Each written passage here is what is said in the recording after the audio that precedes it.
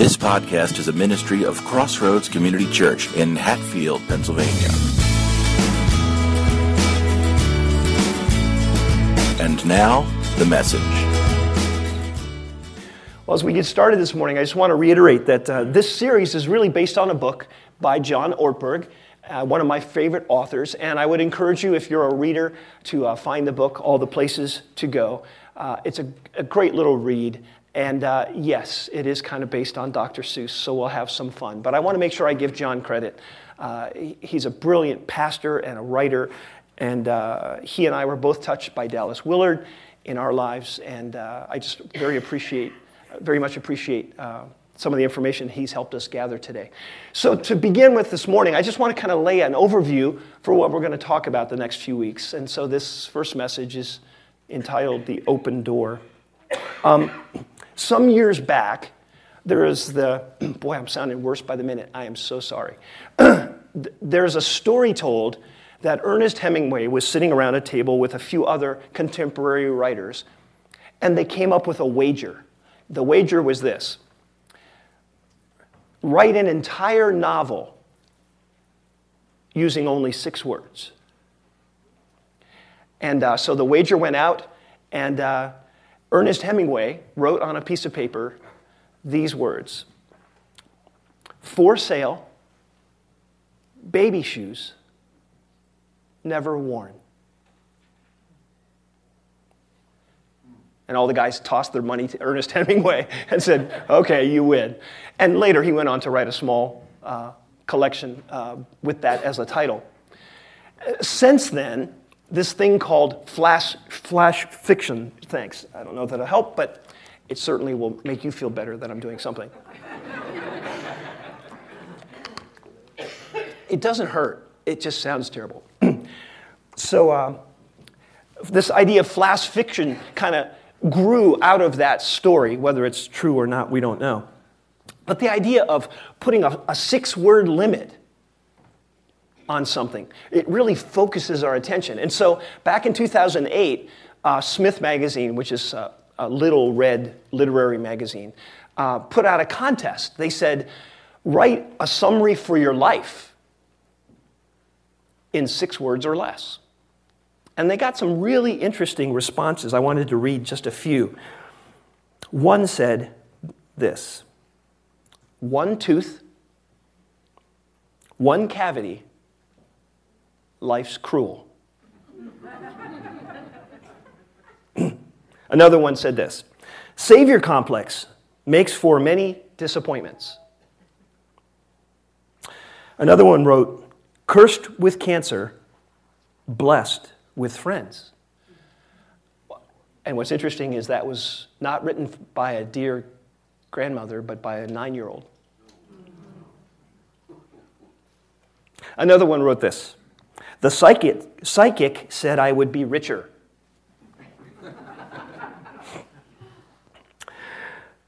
Another one wrote, not a good Christian, but trying. Another one said, thought I would have more impact. It's funny how trying to get things really focused sometimes rivets our attention and gets things down to what really matter. It makes you kind of wonder, what would a 6-word summary be if they had been written by Bible characters? And this is where I appreciate John Ortberg. He has done this work, and he is such a gifted writer. And I want to read you some of his thoughts about what some of the Bible characters might write as a 6-word flash fiction summary of their life. How about Abraham? Left Ur, had baby, still laughing. Or Jonah. No.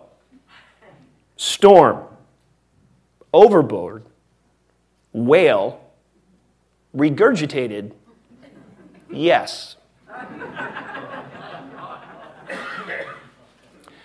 He says this for Moses: burning bush, stone tablets, Charlton Heston.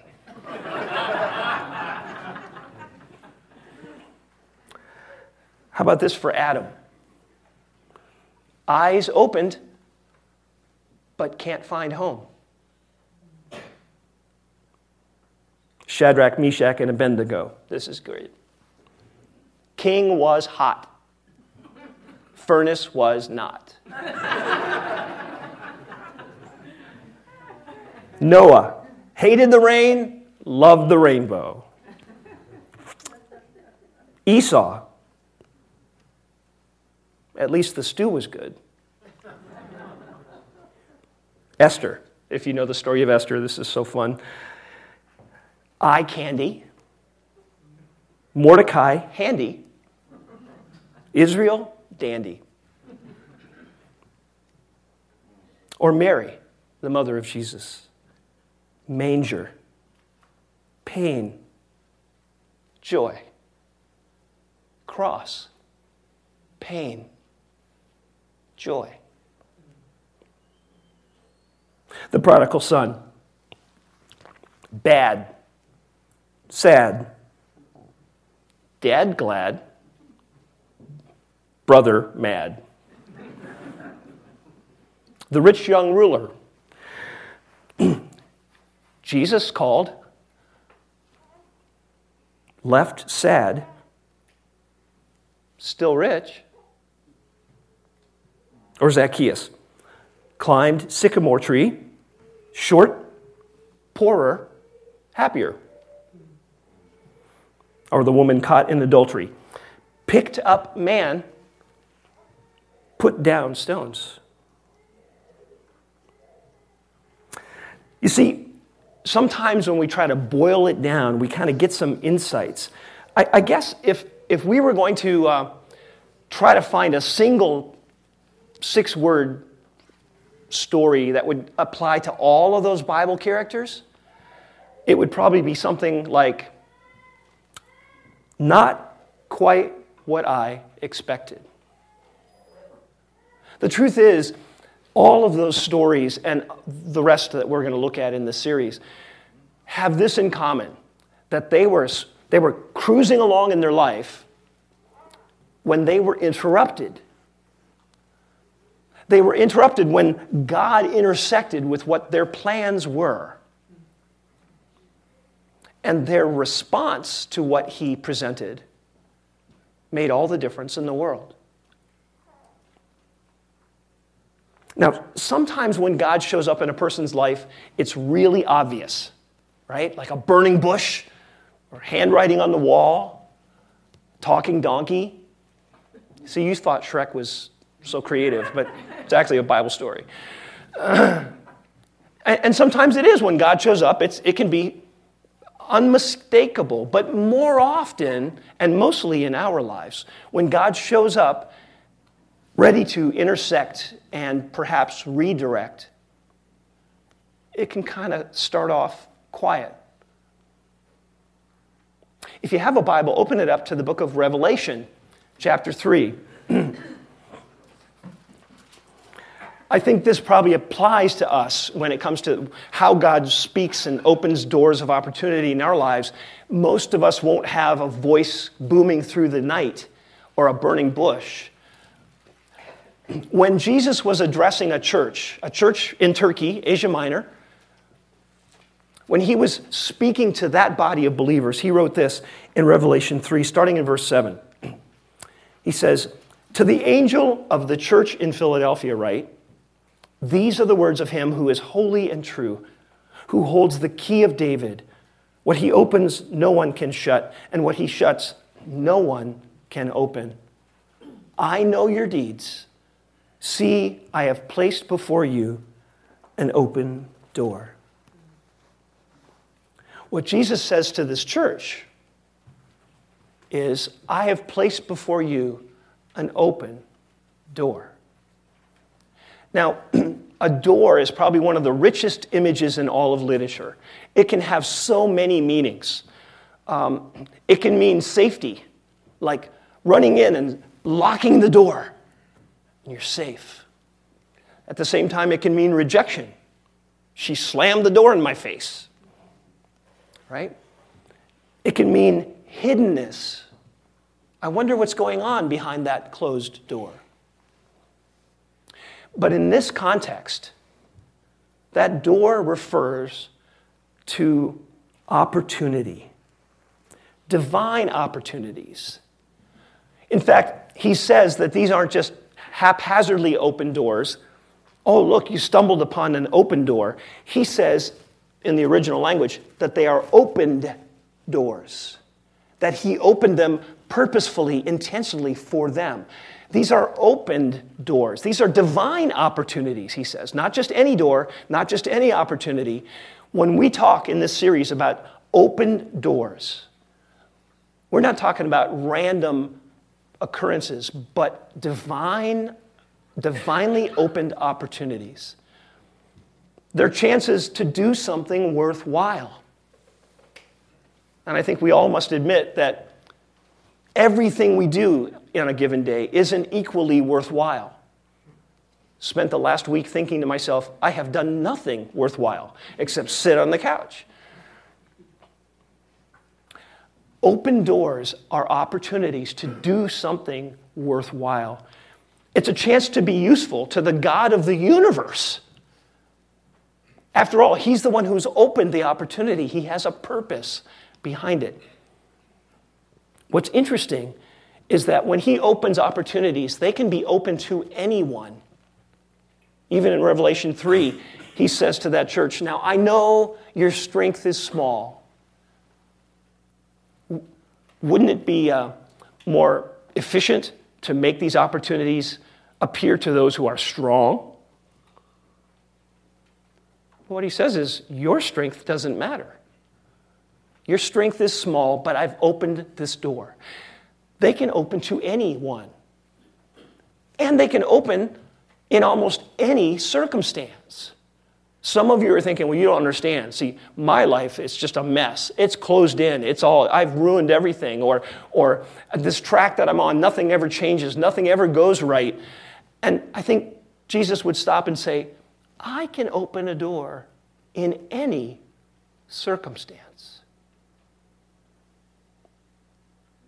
The story is told about Viktor Frankl being held by Nazis and being locked away. And in his writing, he mentioned that although he is locked, supposedly imprisoned, he noticed that it was his guards who were the ones that were imprisoned by anger and hatred and evil. And though he sat in the room, his spirit couldn't be stopped. He would remind us that any place that you are that doesn't have doors, that's a prison. God can open doors of opportunity to anyone in any circumstance. You know the story of Joseph. How many times did something happen and you think, whoa, what just happened? This is a terrible occurrence. And then in time we see that God actually used that as an open door to put him exactly where God wanted to use him. We laughed at Shadrach, Meshach, and Abednego.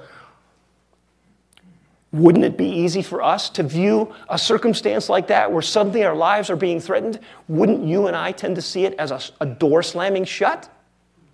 And yet for them, it was a door left wide open. Here we are still talking about them today. You see, doors can open for anyone, regardless of your strength or your ability, and they can open in any circumstance, even the one that you're living in right now.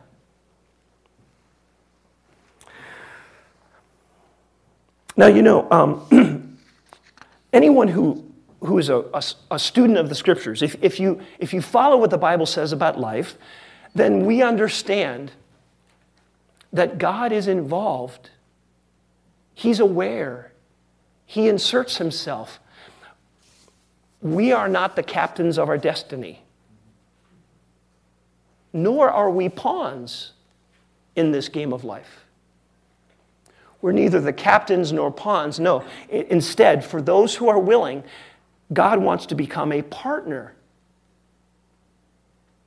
He wants to enter into a partnership with us as we make decisions and live our lives.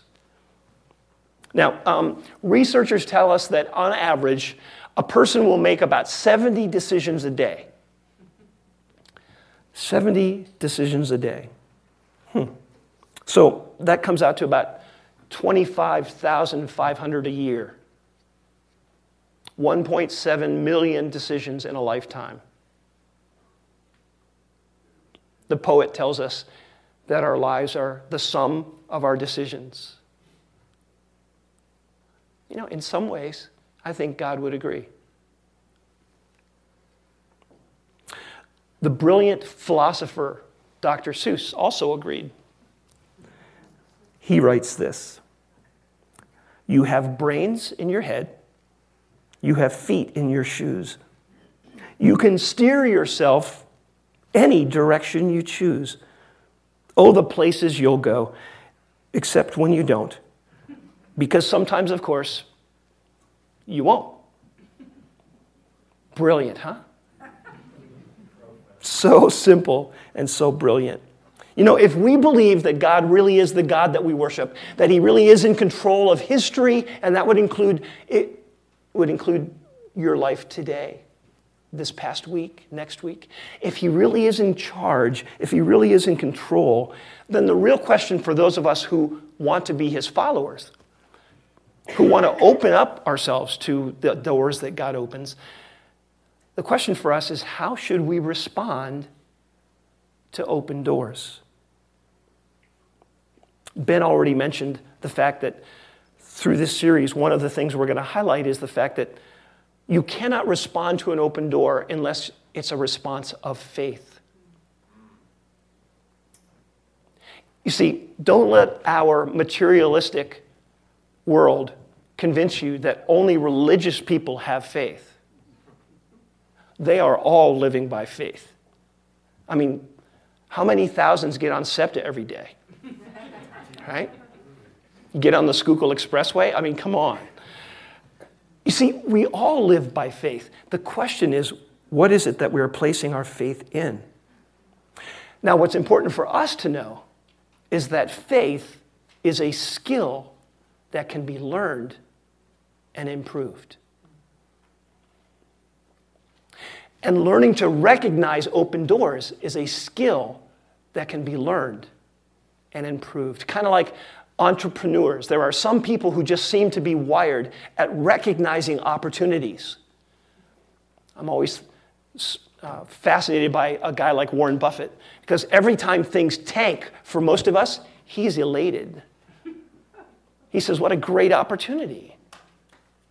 You see, we can all learn to recognize opportunities when they open. That's kind of the story, though, of the nation of Israel. You know, sometimes you don't have to go to a new place to experience an open door. Sometimes an open door, it's the same place, but you're looking at it with a different perspective. And that's Israel's story. I mean, the nation of Israel, like any other nation on earth, had hopes for national greatness. They wanted to be famous. They wanted to be influential. They wanted to be secure and prosperous. But those plans of theirs didn't come to fruition. Instead, God had for them a plan for spiritual greatness.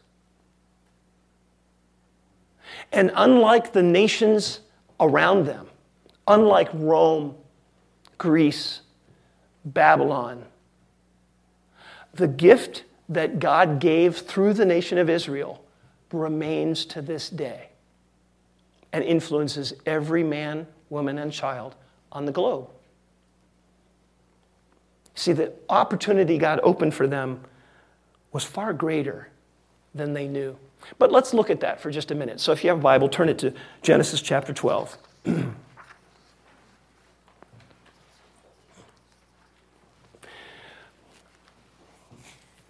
This, of course, is the beginning of the nation of Israel when God spoke to Abram. The guys, if you were in the Men's Thrive class, we looked at Abram today. And the teacher pointed out that Abram was pretty much living a golden life. He was fairly affluent. He was living in a city called Ur. Ur would be like a Las Vegas or a Miami it was a nice place to live. But God appeared to him and opened a door. We read this. The Lord had said to Abram, "Go from your country, your people, and your father's household to a land that I will show you." Now he's going to direct Abram to the land of Canaan. But let me just suggest that nobody who could afford to live in Ur wanted to move to Canaan. Okay, that was not upwardly mobile. That would be the opposite. You're moving from sophisticated and comfortable to wild and uncivilized and unsophisticated. And so that hints at one of the lessons we're going to learn through this series, and that is this, that an open door doesn't always picture an immediate good. An open door doesn't always picture an immediate good, but it does often involve a good that we don't fully understand yet. We'll read on. He says, "I, God, will make you a great nation, and I will bless you, and I will make your name great, and you will be a blessing. I will bless those who bless you, and whoever curses you I will curse, and all the peoples of earth will be blessed through you." Here's another principle that we're going to see as we go through this series. Open doors are never provided for just the benefit of those who walk through them. Doors are open. God provides open doors so that others are blessed through our stepping through as well. It might be thrilling for some of us seeing an open door and stepping through it. It's thrilling and exciting. It's just important to remember that even though we're enjoying it, and I'm not saying that we enjoy every one of them, but even though we're enjoying it, it's important for us to remember this isn't just for my benefit. God opens doors to us so that we can be a blessing. We can be blessed and then be a blessing to others. So if God spoke to Dr. Seuss, and Dr. Seuss was one of the writers of Scripture, maybe God's call would sound like this. "Abram and Sarah, today is the day. So get your dad Terah and get on your way. You will wander like nomads, and I even think maybe you might have a nonagenarian baby. You'll be marked by your faith. You'll be marked by a vision. You'll be marked, well, you might not love this, by circumcision. Like stars in the sky, your descendants will be, though you tell lies indiscriminately. You will get lost and confused and be badly afraid. You will wait till it's too late and mistakes will be made. You won't know what to say. You won't know what to do, but all the peoples on earth will be blessed through you. With your muddled up faith, you'll do more than you know. And I promise you this, oh, the places you'll go." Isn't that exactly what Abraham experienced? You see, an open door, we've got to be so careful here. You know, this is the kind of stuff the churches talk about. Oh, opportunities, decision making. Let's make this clear. An open door doesn't necessarily offer a complete view of the future. It definitely means opportunity, mystery, possibility.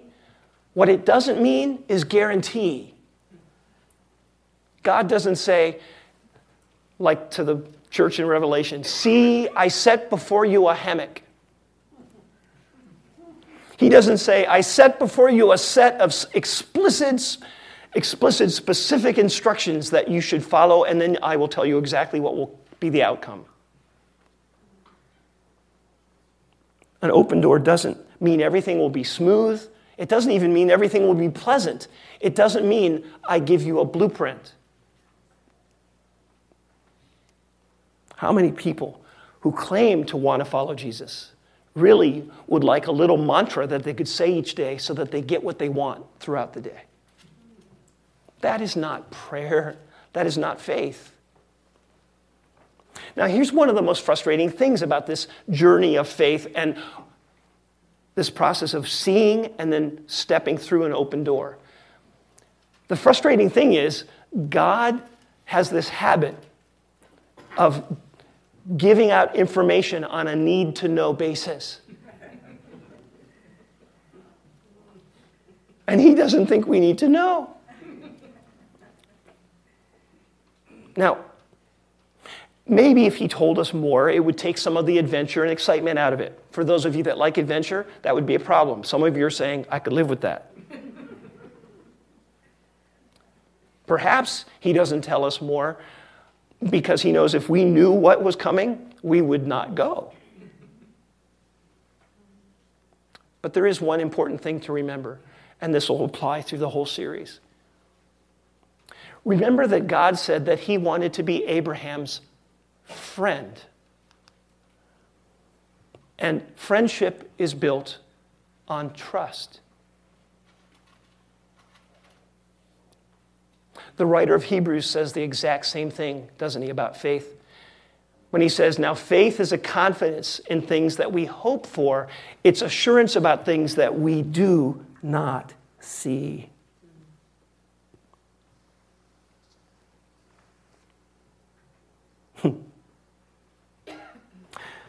Can you imagine what it was like to be on the other side of that poetic invitation from God? I think Seuss imagines Abraham responding something like this. By the way, I was going to do this in a good Jewish accent, but today I just can't, so. Where are the places? No, I won't do it. Where are these places you want me to go? When will I get there? How will I know? Will I need a design? Will I need a degree? Will I need other things that you're hiding from me? Where is the map of your plan for my life? I must know all this stuff. I must talk to my wife. I'm old, I'm not bold, and you are leaving things out. There are bales of details you must tell me about. Can't you relate? Sure. But God wanted to be Abraham's friend. God wanted to prompt him to trust him. That was the purpose for the nature of this interaction. Have you recently found yourself getting just a little frustrated with God because he's just a tiny bit vague? Just a little clarity, please, God. A little specific here. And yet, here we are in the same position as Abraham, with the same God who does not change. And he says, I don't think you understand, Mike. What I am trying to do is not what you think I'm trying to do. You see, it is faith that enables us to step through an open door, even though we don't know what's on the other side. It is faith that it lets us trust in the future because we know God is already there. The most stunning thing about the story of Abraham, maybe, is that he went. But he did. Knowing nothing more, he went. It says in verse 4, so Abraham went, as the Lord had told him, and Lot went with him. Abraham was 75 years old when he set out from Haran. So he took his wife Sarai, his nephew Lot, and all the possessions that they had accumulated, and all the people that they had acquired, and they set out for the land of Canaan, and they arrived there. So here's one of those principles that we're going to learn in the next few weeks. The only way to learn what is on the other side of a door that God has opened is to step through it. It's interesting to me that when Jesus was writing to the church in Philadelphia, he says, "See, I've set before you an open door." You notice he doesn't say what the door is. He doesn't even say which door it is. It's rare that you and I are faced with the choice between something horrible and something wonderful. Those choices are hardly choices at all. Instead, we are faced with choices between things that all of which could be good or horrible, depending on your temperament. Which one? And this is another lesson that we're going to look at in one part of the series. And that is, what is it that God is trying to get to in this whole process? You see, how will I know which choice is the right one? How many times have you been paralyzed, asking God, I need to know. I don't want to make a mistake. I have to chuckle every time I catch myself saying that. God, I don't want to make a mistake. I hear him laughing. Mike, that's all you do is make mistakes. Since when has a mistake on your part been a problem for me? And then I realize, there it is again, my nature to take me too seriously and God not seriously enough.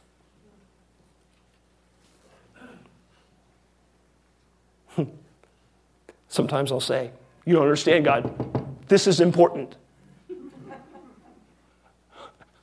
Really? Mike must inform Jehovah God what is important.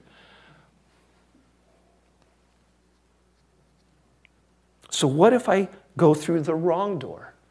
How will I even decide?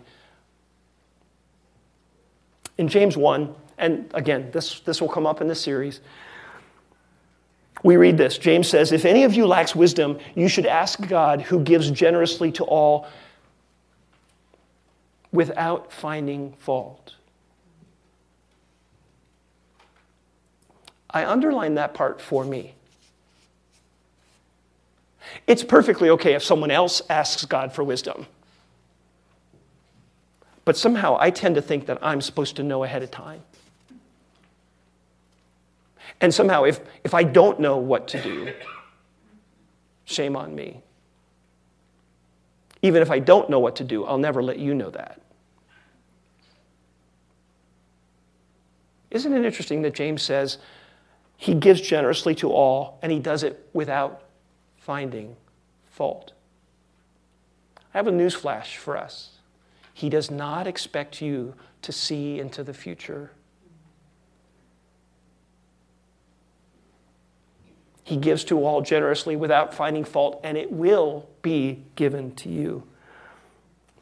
So one of the things we're going to learn in the next few weeks is that in this whole decision-making process, choosing, identifying and choosing and stepping through doors, God is less concerned with you actually choosing the right door and more concerned with us having the right heart.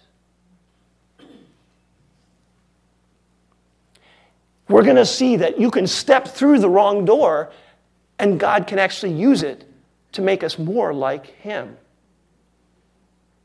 He is so much less concerned about all of the achievements that we accrue. He's much more concerned with the people we become. People of peace. People of faith. People of generosity. Not know-it-alls.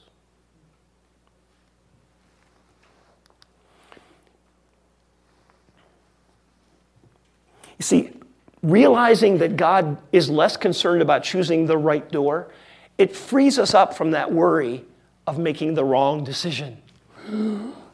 Some of us are paralyzed by making a mistake or the possibility. Some of you know my story. My younger sister was riding a two-wheel bike a full year before I did. She's not more coordinated. She's less. Sorry, Trace. But she was riding before me. You know why? Because I didn't want anybody to see me fall. And I remember sitting on my bike against, kind of with a hand against the wall, kind of sitting there really cool, kind of rocking my bike back and forth. I just couldn't leave the wall. And as silly as that sounds, do you know I catch myself sitting there next to that wall still today? Afraid to move because I'm afraid I'll make a mistake. But what we're going to learn is the way God works in our lives, mistakes aren't terminal. He can use them to grow us. Faith in God provides the only real foundation for an open door frame of mind. So we're going to talk a little bit as the series goes on about closed door thinking.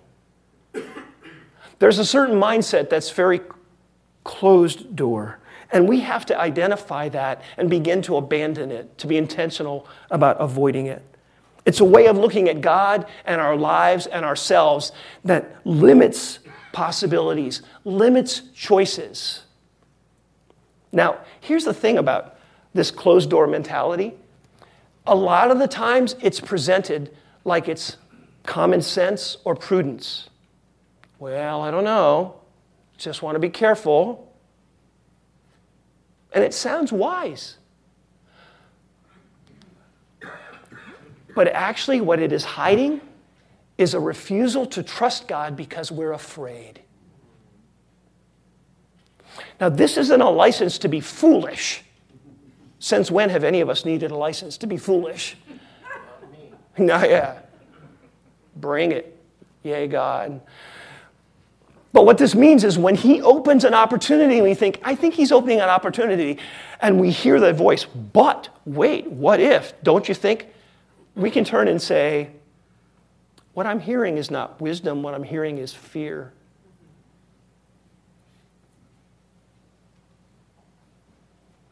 And when I preach that to you, I'm preaching it to me. You see, closed-door thinking looks safe, sounds safe, can feel safe, but it is actually perhaps the most dangerous way of thinking of all. Do you know why? Because it leaves God on the other side of the door. Is that really what you intend? Of course not.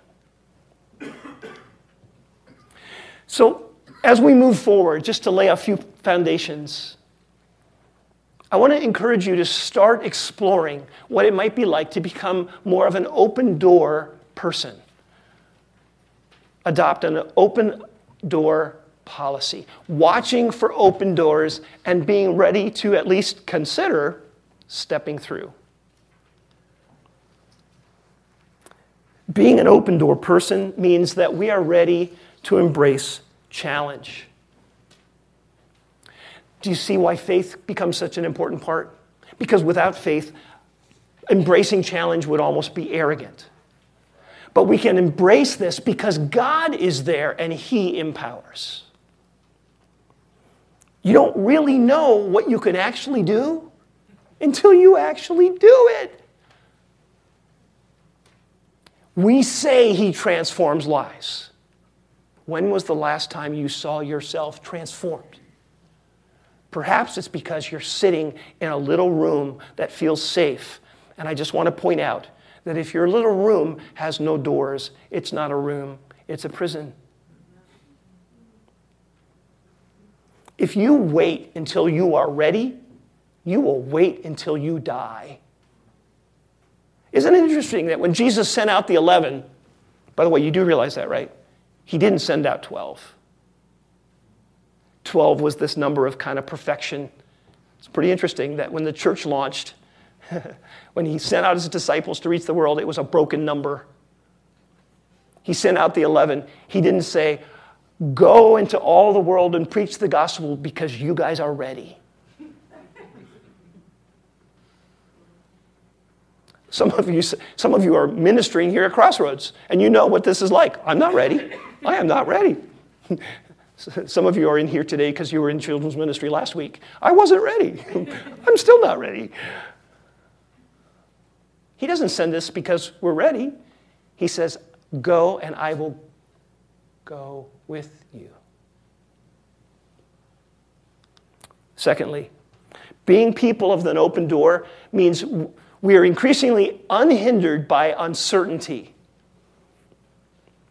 Now, the bottom line is ambiguity and uncertainty, it's just a part of the way that God deals with us. I could get all philosophical about why I think that might be the case. But it doesn't matter.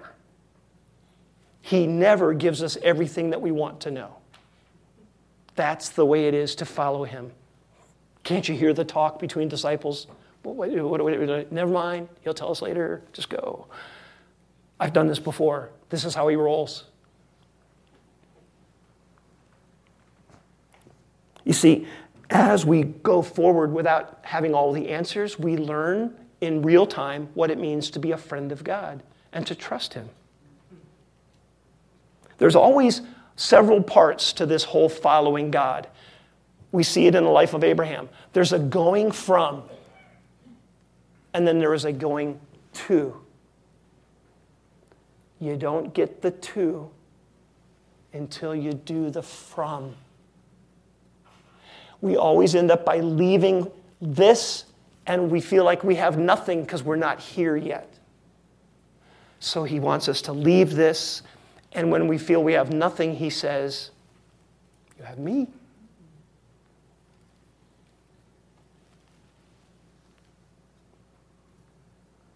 Open doors are almost never primarily about achieving wealth or status. Where he's directing you is probably not going to be upwardly mobile like you would like. But it will meet a much deeper need in your life. And that need is to not be blessed, but to be blessed so that you can bless. In our culture, we would all rather be nice people once we're rich. Not instead of. And yet, even this, like the story of Scrooge, right? The difference between what it means to be rich versus being blessed. That's the journey that God is inviting you and I on. Jesus says, I want you to understand what it means to actually walk with me and work alongside me and get a sense of what I do. And so, becoming a person of open doors means increasingly uncertainty does not scare us. Now, I don't mean to say it never bothers us, but it doesn't paralyze us. Lastly, we're going to learn that it means remembering that we're blessed so that we can bless. To know and experience God means to do what he does, to be involved in his work. You know, in the story of Abraham, not far after what we just read, if you know the story at all, Abraham takes his nephew Lot and they go into the promised land and they're looking at the land and he turns to Lot and he goes, what land do you want? And what did Lot pick? The best. Now, was Abraham gullible? Now, you see, that was just one more open door for Abraham. God didn't tell him what to do. Do you realize that? Abraham did that on his own. Something about learning that we are blessed to be a blessing generates within us a generosity, a willingness to make sure someone else gets the best. And yes, of course, we see God's response. He loves to bless generosity. And so later God says, okay, I saw what you did, and I'm just going to let you know, I'm going to bless the land that you did pick and the animals that you did pick. I'm going to bless them. And we all know the story that God blessed that. But once again, you can't have that blessing before the generosity.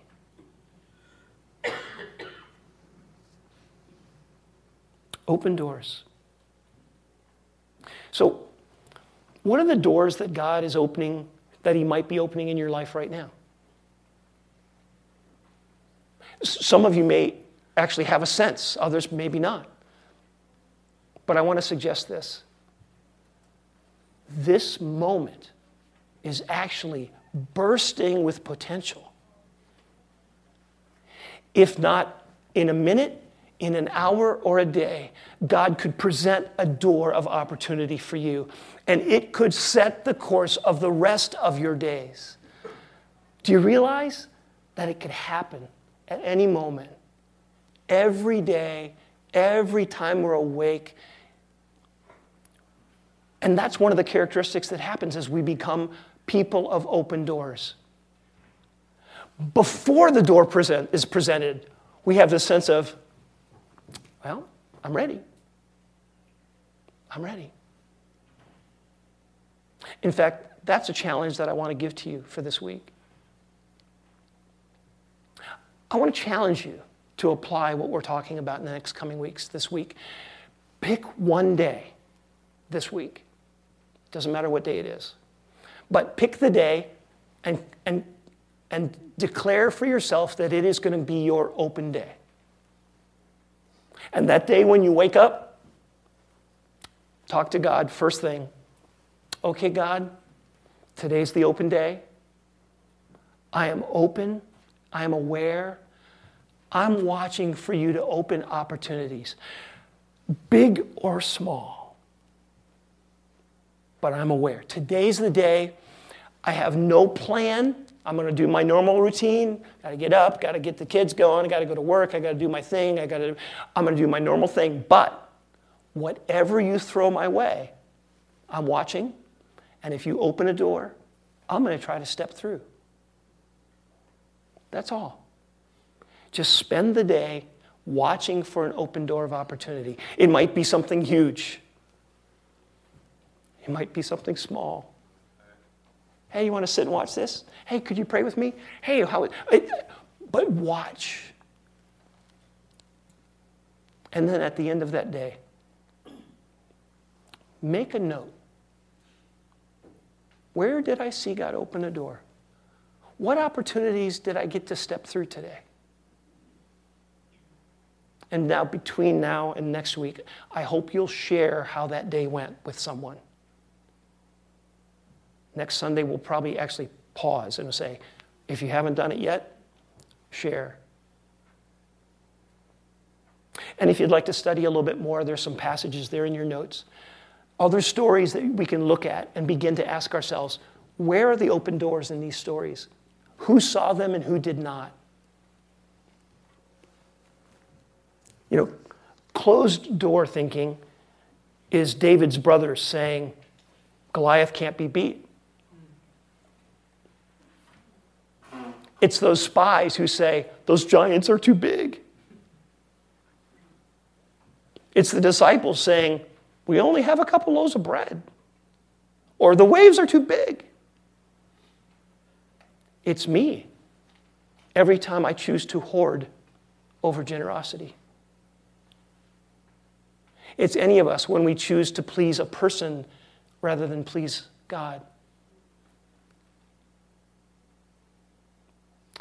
Open door thinking acknowledges that my God, He's at work in every little detail of life. And at any moment, He can open an opportunity and I get to choose to step through because He lets me partner with Him.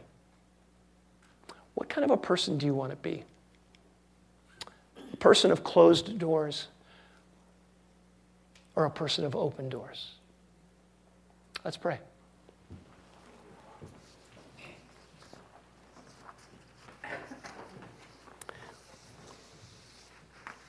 Now, if you're here today and you've never put your faith in Jesus, today's the time. What would stop you from believing that Jesus died for you? He offers eternal life as a gift. It's accepted by faith. And you don't have to understand all of that either. You just have to know that, yep, I'm a sinner. And yet God loved me enough to die for me. I'll accept your gift. Thank you for dying for me.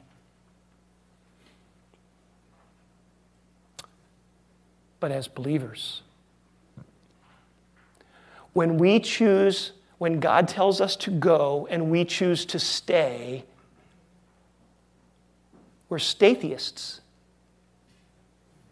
We're acting like we don't believe. How do we expect the rest of the world to want to follow Jesus if we ourselves don't trust him enough to follow him? We don't think enough of him to live the way he's instructed us to live.